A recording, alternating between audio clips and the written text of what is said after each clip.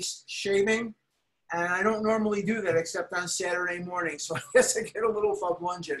But anyway, I'm so glad to be here. I just want to remind everybody once again that on the 26th of September, which is coming up in 2 weeks, we will not be meeting in this forum. We will be not, because I'm doing a Los Angeles intergroup workshop on step 2, which is what we're going to be talking about today as well.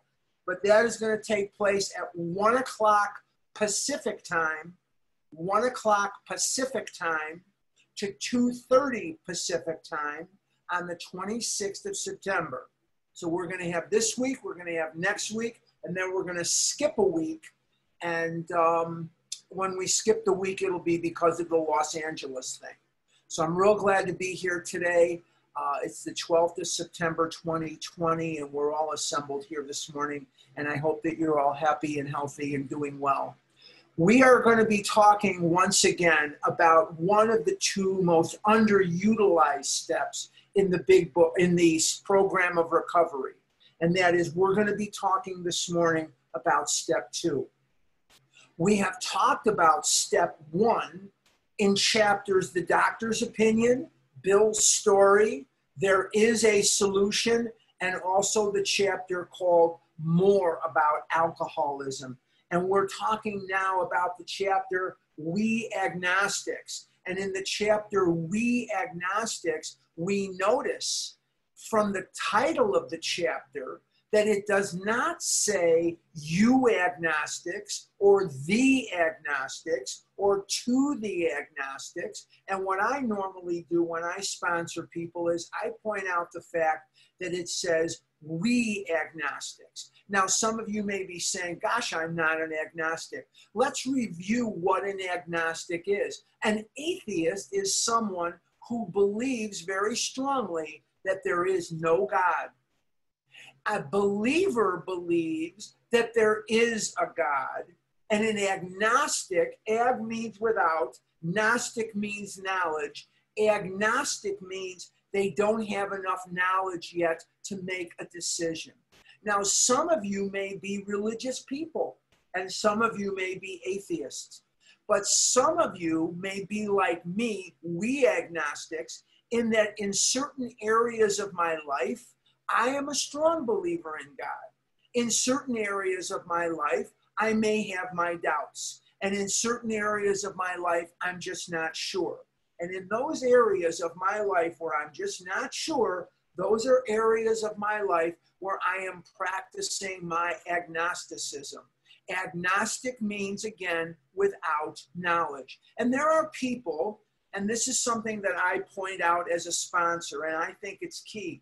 There are people who have this very, very strong belief that there is a God and that God takes care of animals and God takes care of what have you. And you know, the sun comes up and the sun goes down and all this other stuff. But when it comes to me and my food, me and my life, then I'm not so sure. And the reasons are not important, but for me, the reasons were very common. And Bill talks about this in Bill's story. When I asked God to make me thin, I didn't get thin. When I asked God to let me be the first baseman for the Cubs, he didn't let me be the first baseman for the Cubs. When I asked him to let me win the lottery, I didn't win the lottery. So you get the picture. When I asked him for that girl or that house or to have rich young American parents, he didn't give me that. He gave me something quite different. So I started to doubt God, and I started to say to God, screw you, God. You know, if you're not going to give me what I want, if you're not going to do the things for me that I want you to do, then I'm not going to believe in you. And he doesn't normally straighten up when I lay that one on him. So my belief in God is an ongoing effort. And when I say the word effort, I want to emphasize that it takes work. Now, I don't have the time. I can see there's 115 of you, 116 of you, which is very wonderful. I can't go through here and and go through all the names. I'm thinking about what I'm saying. I'm thinking about where we need to review and when we need to pick up from where we left off last week. Because we've got some really, really important material to pick up this week, but I want to review. But I don't have the time to review or to scroll through to see who's on here, and I don't have the interest either. The reason that I'm bringing this up is this. Some of you I know better than some of you. Some of you I know better than others. Now, how does that happen? The reason that it happens, or the way that it happens, is a relationship with God is no different than a relationship with another person. It has to be worked at. So we have a conversation, and I learn a little bit about you. Then we have another conversation, and I learn a little more about you. Then we have another, and on and on and on. So that I can pick up a phone, and I'll just use one of you I'll use Maria in Ireland as an example. I've spent time with Maria in Newark. I've spent time with Maria in Scottsdale, and I've spent hours on the phone with Maria, and every time I talk to her, I learn a little bit more about her, and I learn a little bit more about this factor of her life or that factor of her life, so that we can have a conversation. Now we can talk about recovery, yes, but I can ask her questions about how's this person doing, or how's that person doing in her life, or gosh, I haven't heard about so-and-so in a long time. What's going on with them? That takes time. And this is exactly the same thing. And yet people are very aware of how to establish a relationship with another person. And yet when it comes to establishing a relationship with God, we want to be zapped into faith. We want to be zapped into being lottery winners. We want to zap into the kind of bodies or the kind of lives that we think we deserve and should have. And when it doesn't happen instantly, we get frustrated and we get angry. And the second step is a step that a lot of people don't realize they're just kind of skimming over. And if you're a sponsor, this is one of the key things to the whole deal of step 2. We look at this God thing, and we either come to one of two conclusions, and we come to these conclusions almost instantly. The first conclusion is, screw this. And that's the conclusion Bill Wilson came to. Bill Wilson came to a conclusion that I'm not going to do this. He says the wars, the chicanery, I doubted on, if the religions of man had done anything at all, and blah, blah, blah. And so he doubted. And then he saw Ebby. And Ebby was an alcoholic. And Ebby was sober, and he was happy in his release. The other side of the coin is, for the people who come to this area of step 2, and they come from a religious background, or they come from a background where faith was very strong religion, so on. I didn't mean to say or, I meant and. But the bottom line is, we figure, oh, we've got this. We're religious, we're Christians, or we're Jewish, or we're Muslim, or we're whatever we are, and we have a very strong, strong faith in God. So we come to it, and what a lot of sponsors don't do effectively is try to talk to the person about areas that they may be agnostic. In other words, I may have a very clear idea that God split the Red Sea.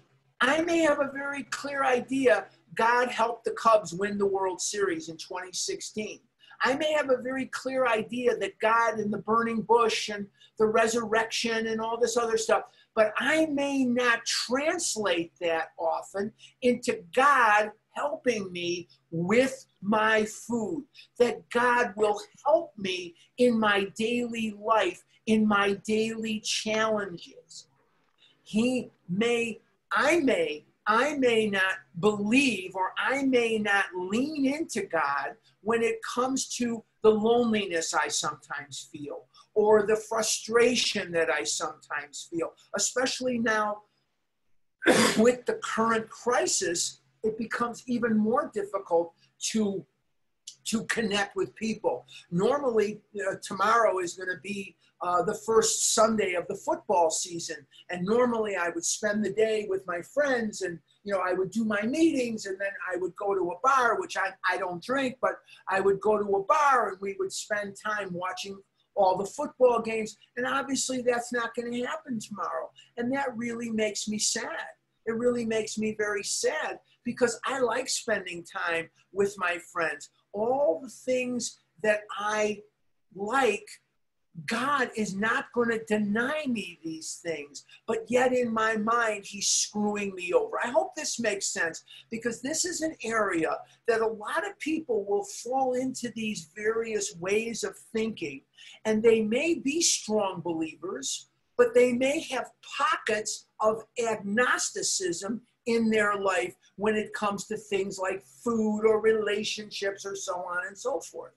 That's what we're talking about here. So he says, we agnostics. So in most of us, I didn't say all of us, but in most of us, there are pockets of agnostic behaviors, agnostic ideals that we carry around with us that have to be looked at by a sponsor and God and you.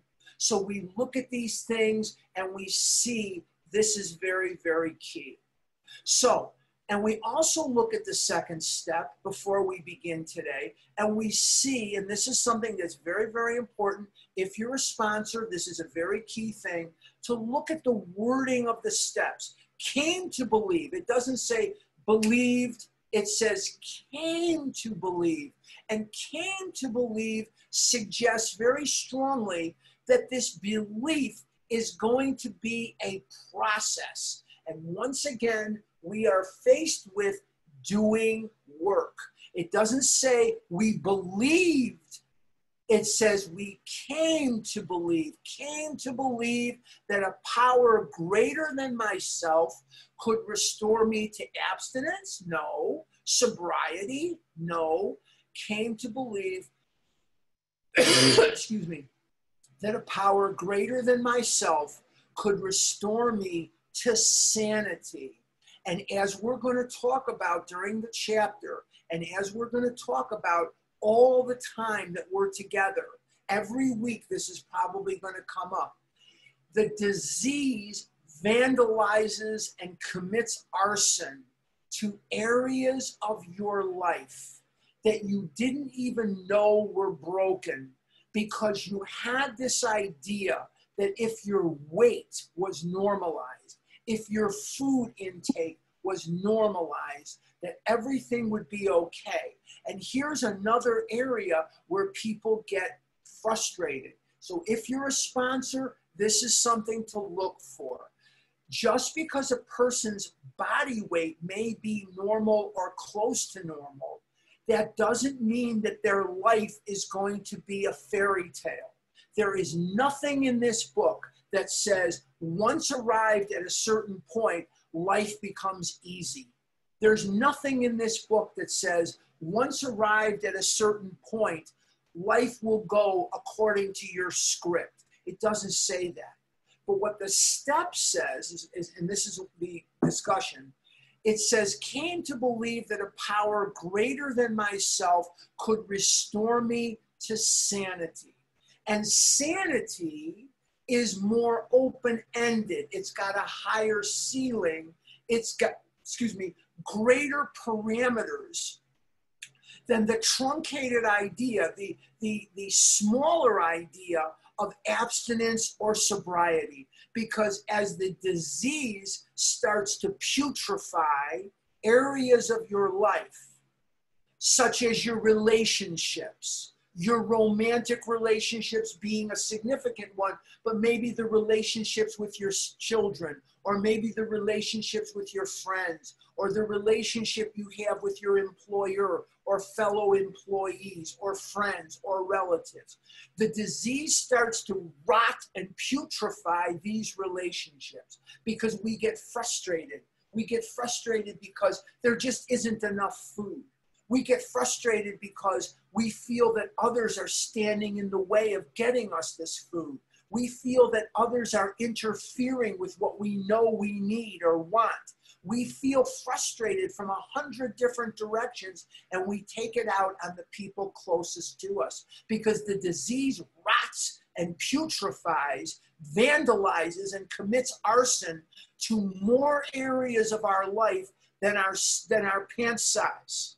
It's more than just what you weigh or what you don't weigh. And again, I also want to mention, I come from it from the area of the compulsive overeater who gets to be very, very obese. There are some of you who come from the other side of the same coin, the anorexic bulimic side. And this is exactly the same for you guys. The reason I can't address that side is because I've never lived that side. But I understand that I need to mention that because I always want you to feel at home. This is my classic story, my classic example of this. I have a friend, and you've heard me talk about this person, looks like a movie star, lives in Northern California, around where one of the famous universities is, famous elite universities in Northern California. And you would never look at her in a million years. You'd never look at this person and say, oh, that person's a compulsive overeater. Quite the opposite. She looks like a movie star, and she does not present like a person who is a compulsive overeater. Let me assure you that she is a back alley, gutter, dumpster diving, compulsive overeater, back alley, compulsive overeater, comes from a background that you would never think would lead to addiction. Yet she is a compulsive overeater. She's anorexic and bulimic. She's anorexic and bulimic and addicted to different things than maybe some of you. She gets a high from not eating. She gets a high from starving herself and has been dangerously thin at certain points of her life. And yet she's so back alley, so dumpster, so sub-basement that if she was in a dumpster, all you'd see were feet and shoes going up and down as she foraged through the dumpster for food. But it doesn't matter what direction you come here from, this is all workable. So the second step, being worded as it is, came to believe, is going to indicate two things are required: work and patience. Work and patience, okay? Came to believe. So if you're sponsoring, this is key. Came to believe, doesn't say believe. If it just said believe, then it would be an event. Boom, I believe today is Saturday. You don't have to convince me. I've got a watch here. This is a very fancy, schmancy watch here that I bought myself here. And it's got not only the date, but it also says SAT for Saturday. So if I'm going to argue, I'm going to argue with a watch here that I paid through the nose for. It says SAT 12, Saturday the 12th. I also am on Zoom, so I'm on a computer, and the computer indicates to me it is indeed Saturday the 12th. Came to believe. Sponsors, take note of that. Came to believe. It's going to be effort, like the scenario I painted with Maria in Ireland. Came to believe that a power greater than myself could restore me to sanity. Sanity being more open-ended, more all-encompassing, more greater than either the word sobriety or abstinence, because God can do so much more than give you a relatively healthy body. He can do so much more than that. So these are key points. Now, we're going to pick up on page 44, and today is going to be very, very important. Not that there's unimportant days, but today is going to be very, very important because today we're going to be discussing the thesis line of this entire book. Okay, now let's go to page 44 at the bottom. if a mere code of morals or better philosophy of life were sufficient to overcome alcoholism, many of us would have recovered long ago. Now, let's take a look at that sentence. There are people on this line like me. I lied when the truth was better. I wrote bad checks. I said things that hurt people. I did things that hurt people. I was not always a good person. The person that you see today is not the person that I was decades ago. The person that I was decades ago would have said anything or done anything to try to manipulate you into liking me and not abandoning me and maybe cashing some of my garbage checks. The person I am today, whether you are a person who likes red or blue or green, I'm going to be who I am with respect to who you are. I'm going to be the person I hope that God intended me to be, because that's more important to me than whether you like me or you don't. That's more important to me than anything. So, if a mere code of morals or better philosophy of life were sufficient to overcome alcoholism, there are people on this line today and people that are not on this line, maybe listening on a podcast or not listening, maybe they'll never even hear this. They have led lives where they never lied. They never wrote bad checks. They never manipulated people. They never did those things. And yet they were in this spider web. They were flies in the spider web. The more they tried to control their eating, the worse it got. They could no more control it and enjoy it than I can be up and down at the same time. So some of you were raucously bad, and some of you were wonderfully good. I'm using air quotes here, good, because, you know, who's to judge? But some of you were very religious people and you went and you did, but it still didn't help you. Let's continue. Many of us would have recovered long ago, but we found that such codes and philosophies did not save us no matter how much we tried. We could wish to be moral. What is moral? Moral is truthful. We could wish to be philosophically comforted. In fact, we could will these things with all our might, but the needed power wasn't there. Our human resources, as marshaled by the will, were not sufficient. They failed utterly. And over and over and over again in this book, we are going to see example after example that my human will is not sufficient to bring about the necessary change that is required of me so that I can recover. So I have come to believe, and I continue to come to believe, I don't arrive at a destination. I work at this as a journey. I came to believe that a power greater than myself could restore me to sanity. Because I see now that there are areas of my life where I am sane, more so than I was 10 years ago, more so than I was 20 years ago, more so than I was 50 years ago. And I see that as I work through these issues, and I place myself in God's care. And how do I place myself in God's care? By working the steps and doing the best that I can one day at a time to fulfill His will. I have a prayer life, but I'm going to say to you again, this has to go beyond praying. It has to translate into action. It is Saturday. It is the Sabbath in the Jewish religion of my childhood. And I could go into the synagogue and pray and pray and pray and pray. And that's great. And they would love that if I would do that. However, for me, faith must translate into action. And that action is what?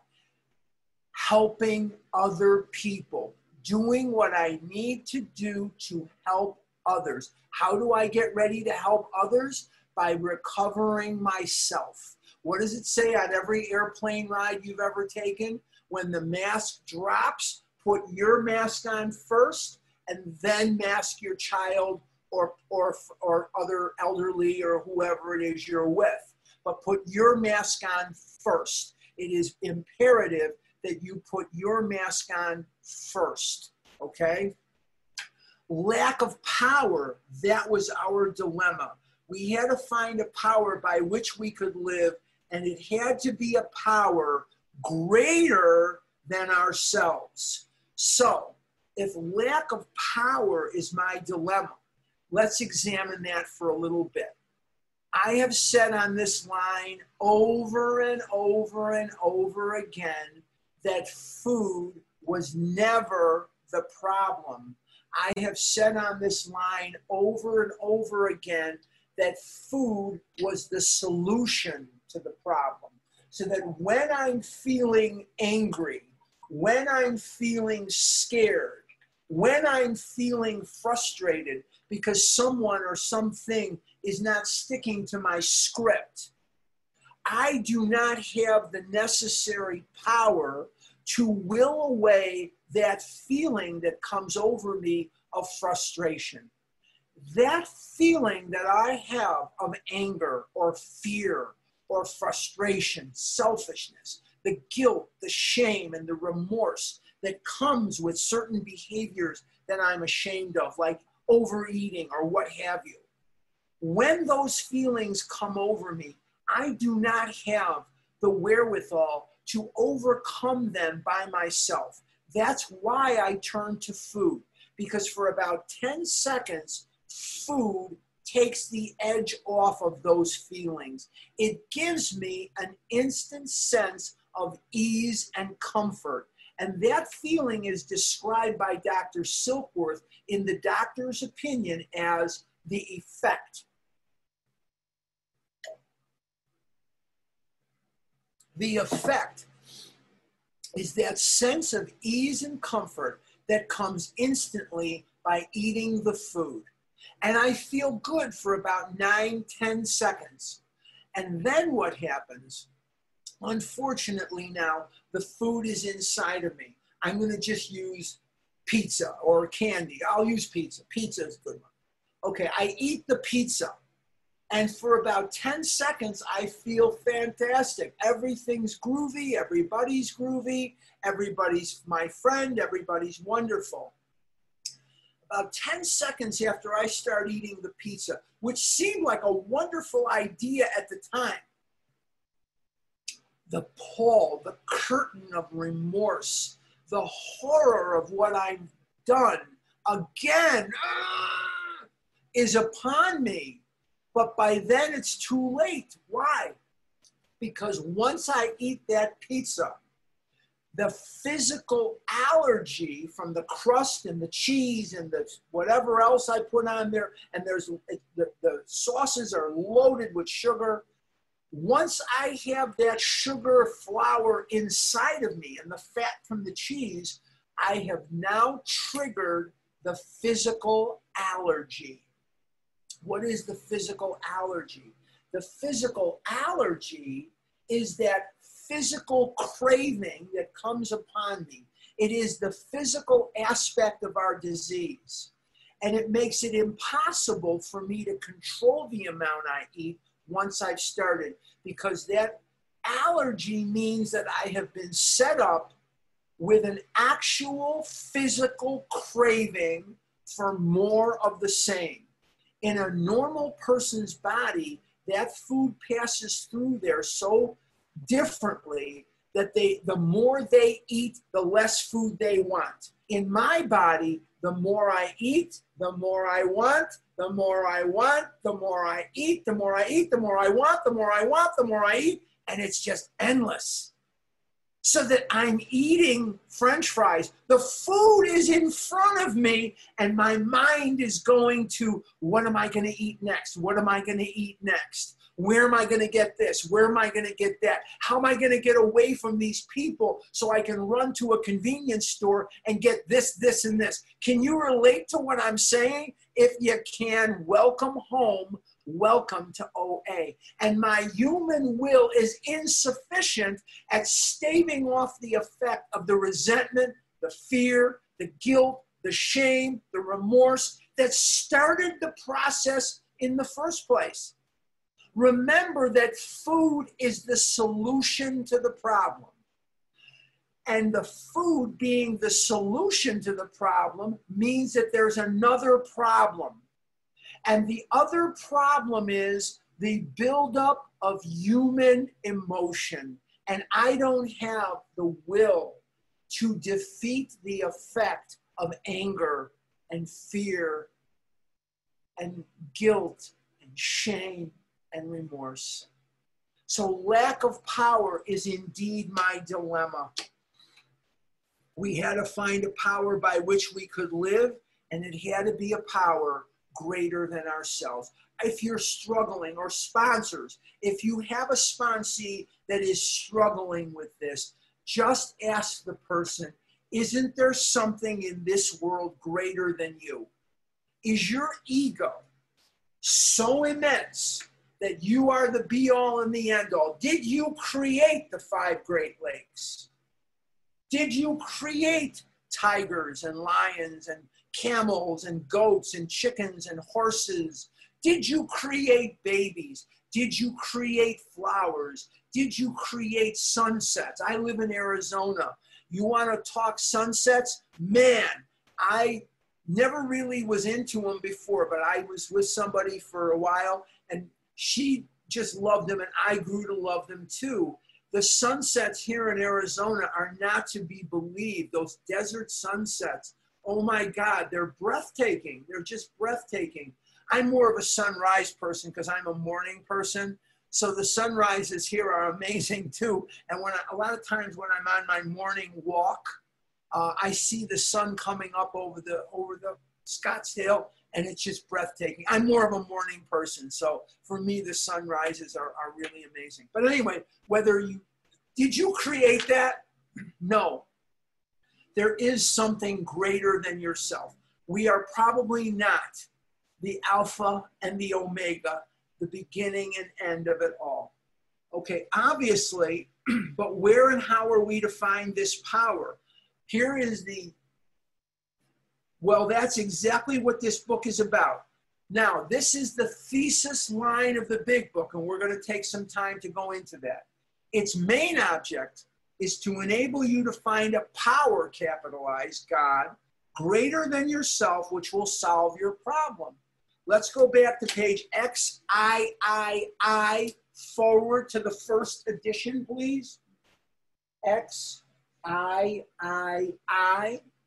Let's go back to that. Okay. Forward to the first edition. Okay.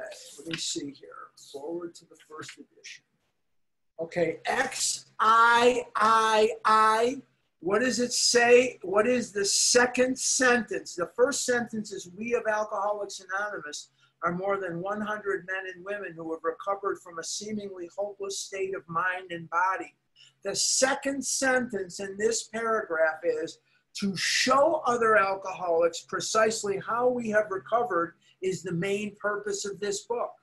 How do you show other people how you've recovered? By recovering yourself. And how do you recover? You recover by remaining abstinent, and you recover by coming to believe that there is a power greater than yourself which will solve your problem. Now let's go to page 20 in the chapter more about alcohol, or excuse me, there is a solution.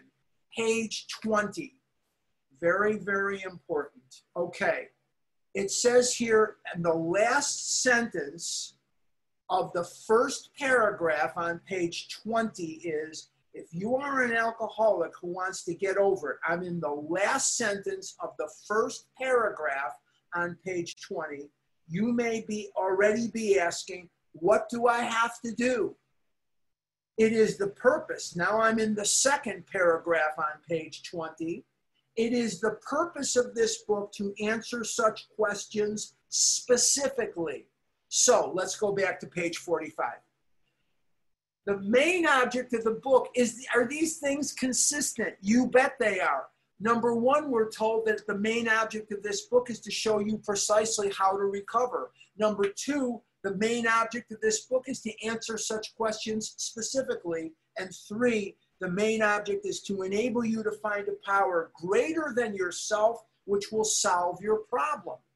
Now, these things are very, very consistent, because in that search for the higher power, you are going to teach others how to recover. You will not get this program absorbing spiritual information. You will get this program by transmitting spiritual information. Let me repeat that. You will not get this program by sitting here absorbing spiritual information. You will get this program by transmitting spiritual information. So it's very, very important that we remember,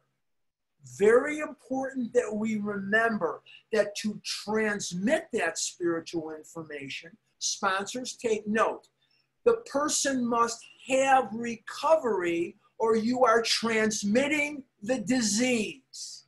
You are either transmitting the recovery or you are transmitting the disease. There's no middle ground. And don't you believe for a second that the sponsees, they may be sick and suffering, but boy, don't try to bullshit a bullshitter. These people have lied with the best of them, and they will smell it out. Whether you have recovery or you don't, they will smell it out if they've got a brain cell working. So these things are very, very consistent, that in order to recover, you must transmit spiritual information. Now, in order to recover and to transmit spiritual information, you are going to be required to answer questions specifically.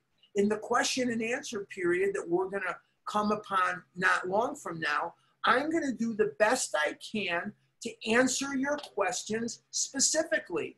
And if I sponsor you, I don't pull any punches. You can ask anybody that I sponsor. I do not pull punches. I don't sit here worried about how it's going to make you feel. I shoot right from the hip. I'm not going to deliberately hurt your feelings. I'm not an ogre. I'm not a mean person. I'm not going to set out to hurt you. But what I am going to do is I'm going to answer such questions specifically. Now, here is something that is a nugget. If the main object of this book is to help you find a power greater than yourself, which will solve your problem, it better be the main object of your life. The pursuit of a deeper, stronger relationship with God, the pursuit of a deeper, more meaningful relationship with this book is the main object of my life, I hope, one day at a time. Anything that I put in front of this, I'm going to lose. Anything that I put in front of this, I'm going to lose. So I'm going to say it one more time, I will. Anything that I put in front of this, I'm going to lose. If pursuit of a spouse, pursuit of money, pursuit of fame, pursuit of God knows what becomes paramount to my pursuit of enriching and deepening my spiritual growth, I will lose that situation. God is first, others are second, I am third. In a healthy way. How do I determine whether it's alienonic or healthy? If it's alienonic codependent, I'm going to look for results. I'm going to look to see, well, if I do this, will you like me? If I do this, will you give me money? If I do this, will you behave in a certain way that I find preferable? That has to be divorced from. I am going to answer your questions. I am going to help you to the best of my ability to discover my truth, and hopefully that will help you. Maybe not, I don't know. I may be a cautionary tale to some and a help for others. I couldn't tell you, I don't know. But when I start to attach results to that, now I'm sick. Now I'm very, very sick. And that's the difference. Healthy giving has no expectation attached to it. Unhealthy giving does have results that are attached to it. Very, very important. Let's review one more time and then we're going to move on. The main object of this book is to enable you to find a power greater than yourself, which will solve your problem. Now, notice that it does not say problems plural. Let's take a look at page 42. At the very bottom of page 42, it says, I'm on the last lines of page 42. Quite as important was the discovery that spiritual principles, what are spiritual principles, would solve all my problems. Problems plural, and now it's problem singular. What's the deal on that? Once I get set in my mind that the pursuit of recovery is going to be paramount to all other thoughts and activities of my life, my personal relationships start getting better. My business starts getting a little better. I was thrown a real curveball by the corona thing, but I'm coming out okay. I'm coming out just fine. I had a good week last week. I had a really good week this week, a really good week last week. Things are now starting to come around. My bills are paid. My balances in my checking account and my other accounts, they're not where they were, but they're not far off. It's getting a lot better. It's getting a lot better. And there are certain areas of my life that I wish were different. Sure, we all have that. But what's happening here is that as my sanity returns, and I'm not obsessing day and night and day about food, I'm not obsessing about this day and night, my brain is emancipated to start to solve other problems.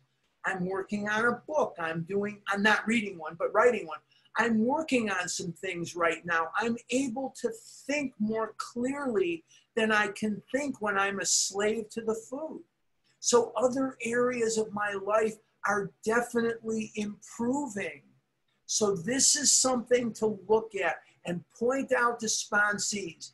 Problem singular starts to affect problems plural because you emancipate from that horrible, hideous enslavement.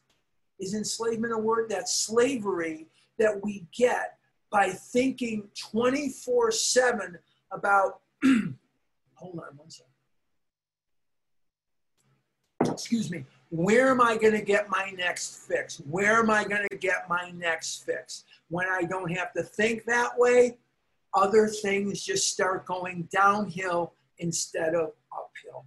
So the main object of this book is to help me find a power greater than myself, which will solve my problem. Okay. That means we have written a book which we believe to be spiritual as well as moral. Now, we see this in 2020, and we look at moral and we go, oh no, they're going to start talking about, I did this and that's not moral, and I did that. That's not what they're talking about. For them, in the 1930s, moral meant truth. Moral was really truth. And that's what they were most shooting for, spiritual as well as honesty. And it means, of course, that we are going to talk about God.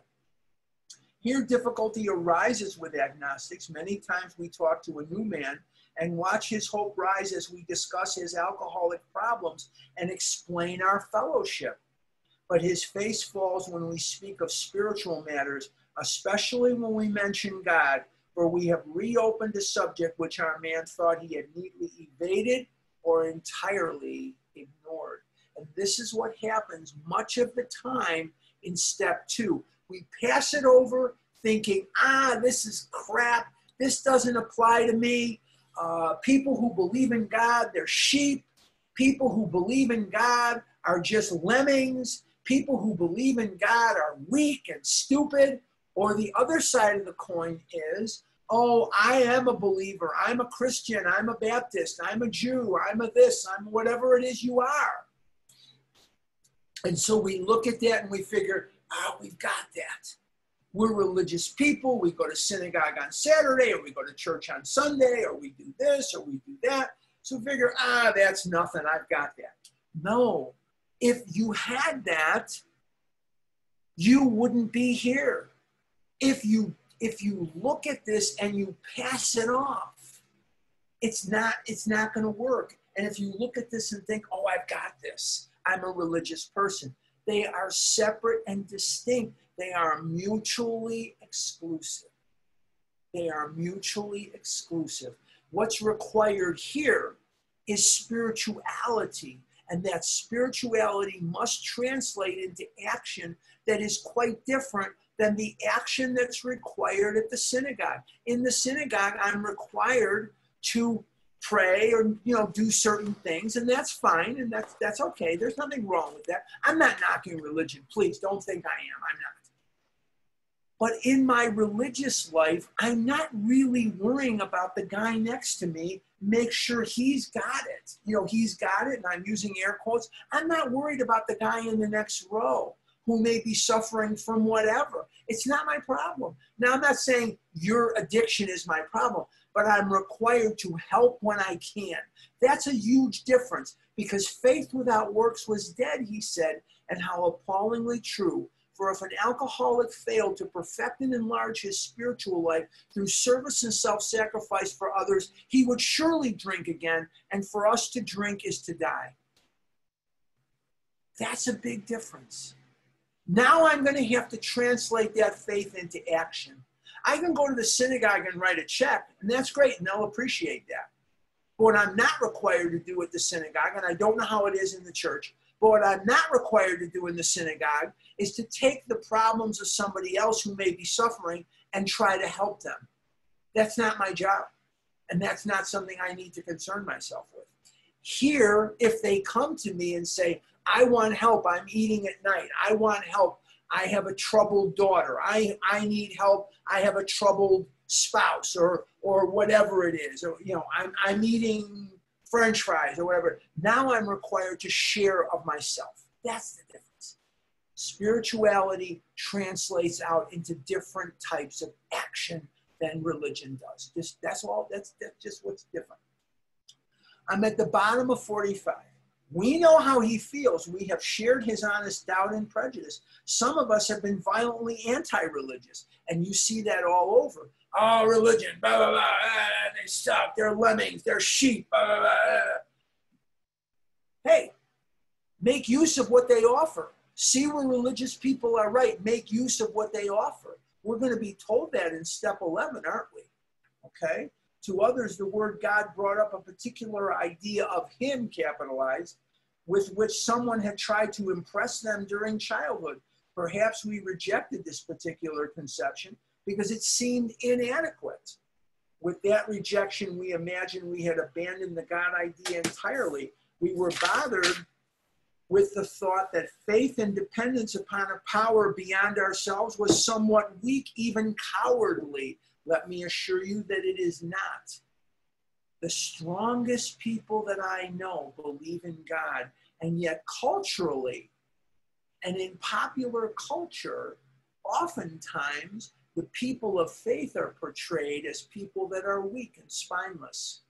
And let me assure you, I am not weak and I am not spineless. And let me assure you of something. I believe in God. And I believe in God with my whole heart. I believe in God as I believe in the sun and the moon and the stars. And I believe in God as I believe in the 5 Great Lakes. I believe in God. And I know that God exists because I'm not only still alive, but for 21 years now, I have not found it necessary to compulsively overeat because of the buildup of emotions. And I have been emancipated happily. And let me assure you that in those 21 years, I've had good times and I've had bad times. I've had ups and downs, and I've had disappointments, and I got divorced, and I have a child that doesn't speak to me, and I've had a business that went way down, and I've had lots and lots of things happen that would have made most people doubt the existence of God, just like you have. And yet I steadfastly hold his hand today with all the belief in the world that if this pain doesn't kill me, it's just going to make me stronger. And boy, I must be strong, because we've all suffered quite a bit, have we not? Huh? Warring theological systems and inexplicable calamity. Look around you and look at Bill's story. The wars which had been fought, the chicanery, made him doubt whether on total that the existence of God was even, the religion had done any good at all, with deep skepticism. Now, this is very timeless material. Look around at the world we're facing today. I'm 66 years old. I lived through Vietnam era. I lived through the 60s. I was young. I was young. I was only 14 in 1970, or 16. I was 16 in 1970. I got my driver's license in 70. I was only 16 in 1970, so I was a young kid for most of the 60s. I was a kid, but we were pretty polarized then. We're more polarized now than ever. This is a very polarized culture that we have today, and yet God and the faith in God supersedes all of this. I look at some of this stuff and it's appalling sometimes to me. It's appalling, man's inhumanity to man. But there is something I believe in much stronger than anything that is here, and that is my faith in God is absolutely supersedes anything that I could see in life or in a newscast. In life or in a newscast, I see cruelty, I see kindness, I see love, I see all kinds of behaviors every day. I just see an apathetic society sometimes. But yet I strongly believe that God and the presence of God is stronger and deeper, because I look into the eyes of the people on these Zoom meetings, or I look into the eyes of the people at the face-to-face meetings that I used to go to but don't anymore, and I see the face of God. I see the face of God in every one of you that touches my heart by calling me and sharing your truth with me. And we've cried together, and we've laughed together, and we've gone up together, and we've gone down together. But through it all, we can hold God's hand, and we don't have to go to French fries, or we don't have to go to M&Ms to solve our problems, whatever. It was in Arizona, and I was with someone, and we were there, and we were eating dinner outdoors. It was not a warm night, particularly, for sure. We were bundled up in our coats, and it was a beautiful, beautiful Arizona sky. And in Arizona, because we don't have a lot of clouds, this was out in the country. This was in a place called Cave Creek, which is way out in the country. You could see every star in the sky. And we looked at the sun going down over here to our right, my right, and right in front of this other person. And the sun was going down, and we could see the saguaro cactus. And as the sun was going down, it was almost as if the night shift was coming on.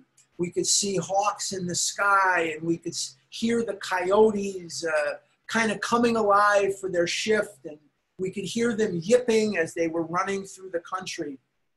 And then to my left, the moon was just big and bright and just like a big beach ball in the sky. I'll never forget it. It was amazing. It was a Friday night, and it was cold but clear in the desert.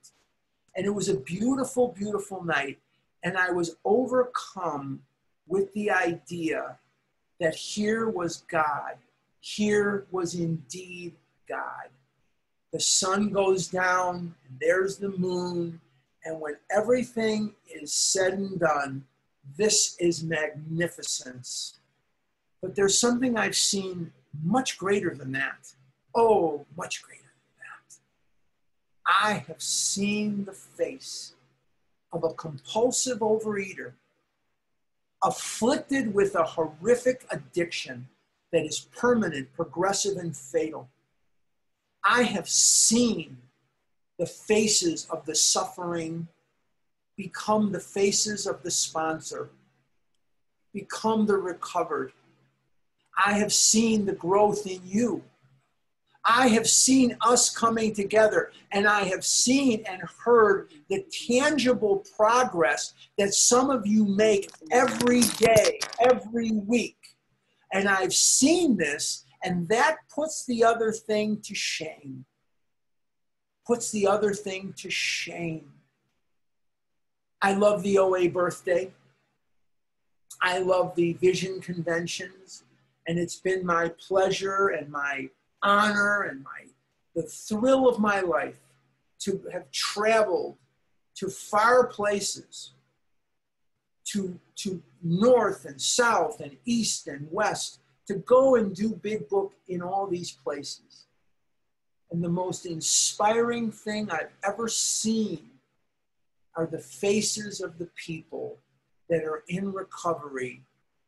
And then sometimes I'll go back to a place. Sometimes places have me come every couple of years, every 3-4 years, whatever it is. Some places do that.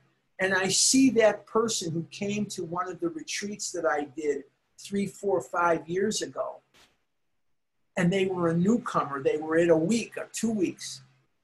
And they are now sponsoring. They are now in bodies that are at or approaching a healthy body weight. They are the recovered today. That's the joy. That's the face of God. That's what it is. And every one of you on this line, and there was 155 at one time, every one of you came in as a struggling newcomer, doubtful that this would work for you.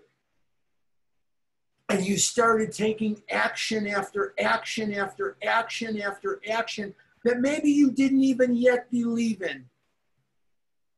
Maybe you didn't even yet believe in those actions, but you continued to take them, and today you are the sponsor. Today you are the destination of that outreach call. You are the destination of that 10-step call. You are the destination that people are looking to help them out of this question that they may have of, how do I not eat, even though whatever you want to, you could fill in there. How do I not eat, even though this, and this is there? So you have become that. That is the face of God. And it says, there was a feeling of awe and wonder, but it was fleeting and soon lost. Now, I'm going to continue with a practice that we did last week. This may not always be my continuance, but what I'm going to do is I'm going to stop, and I want to extend until 11:30 the questions and answers, because I think that is as helpful as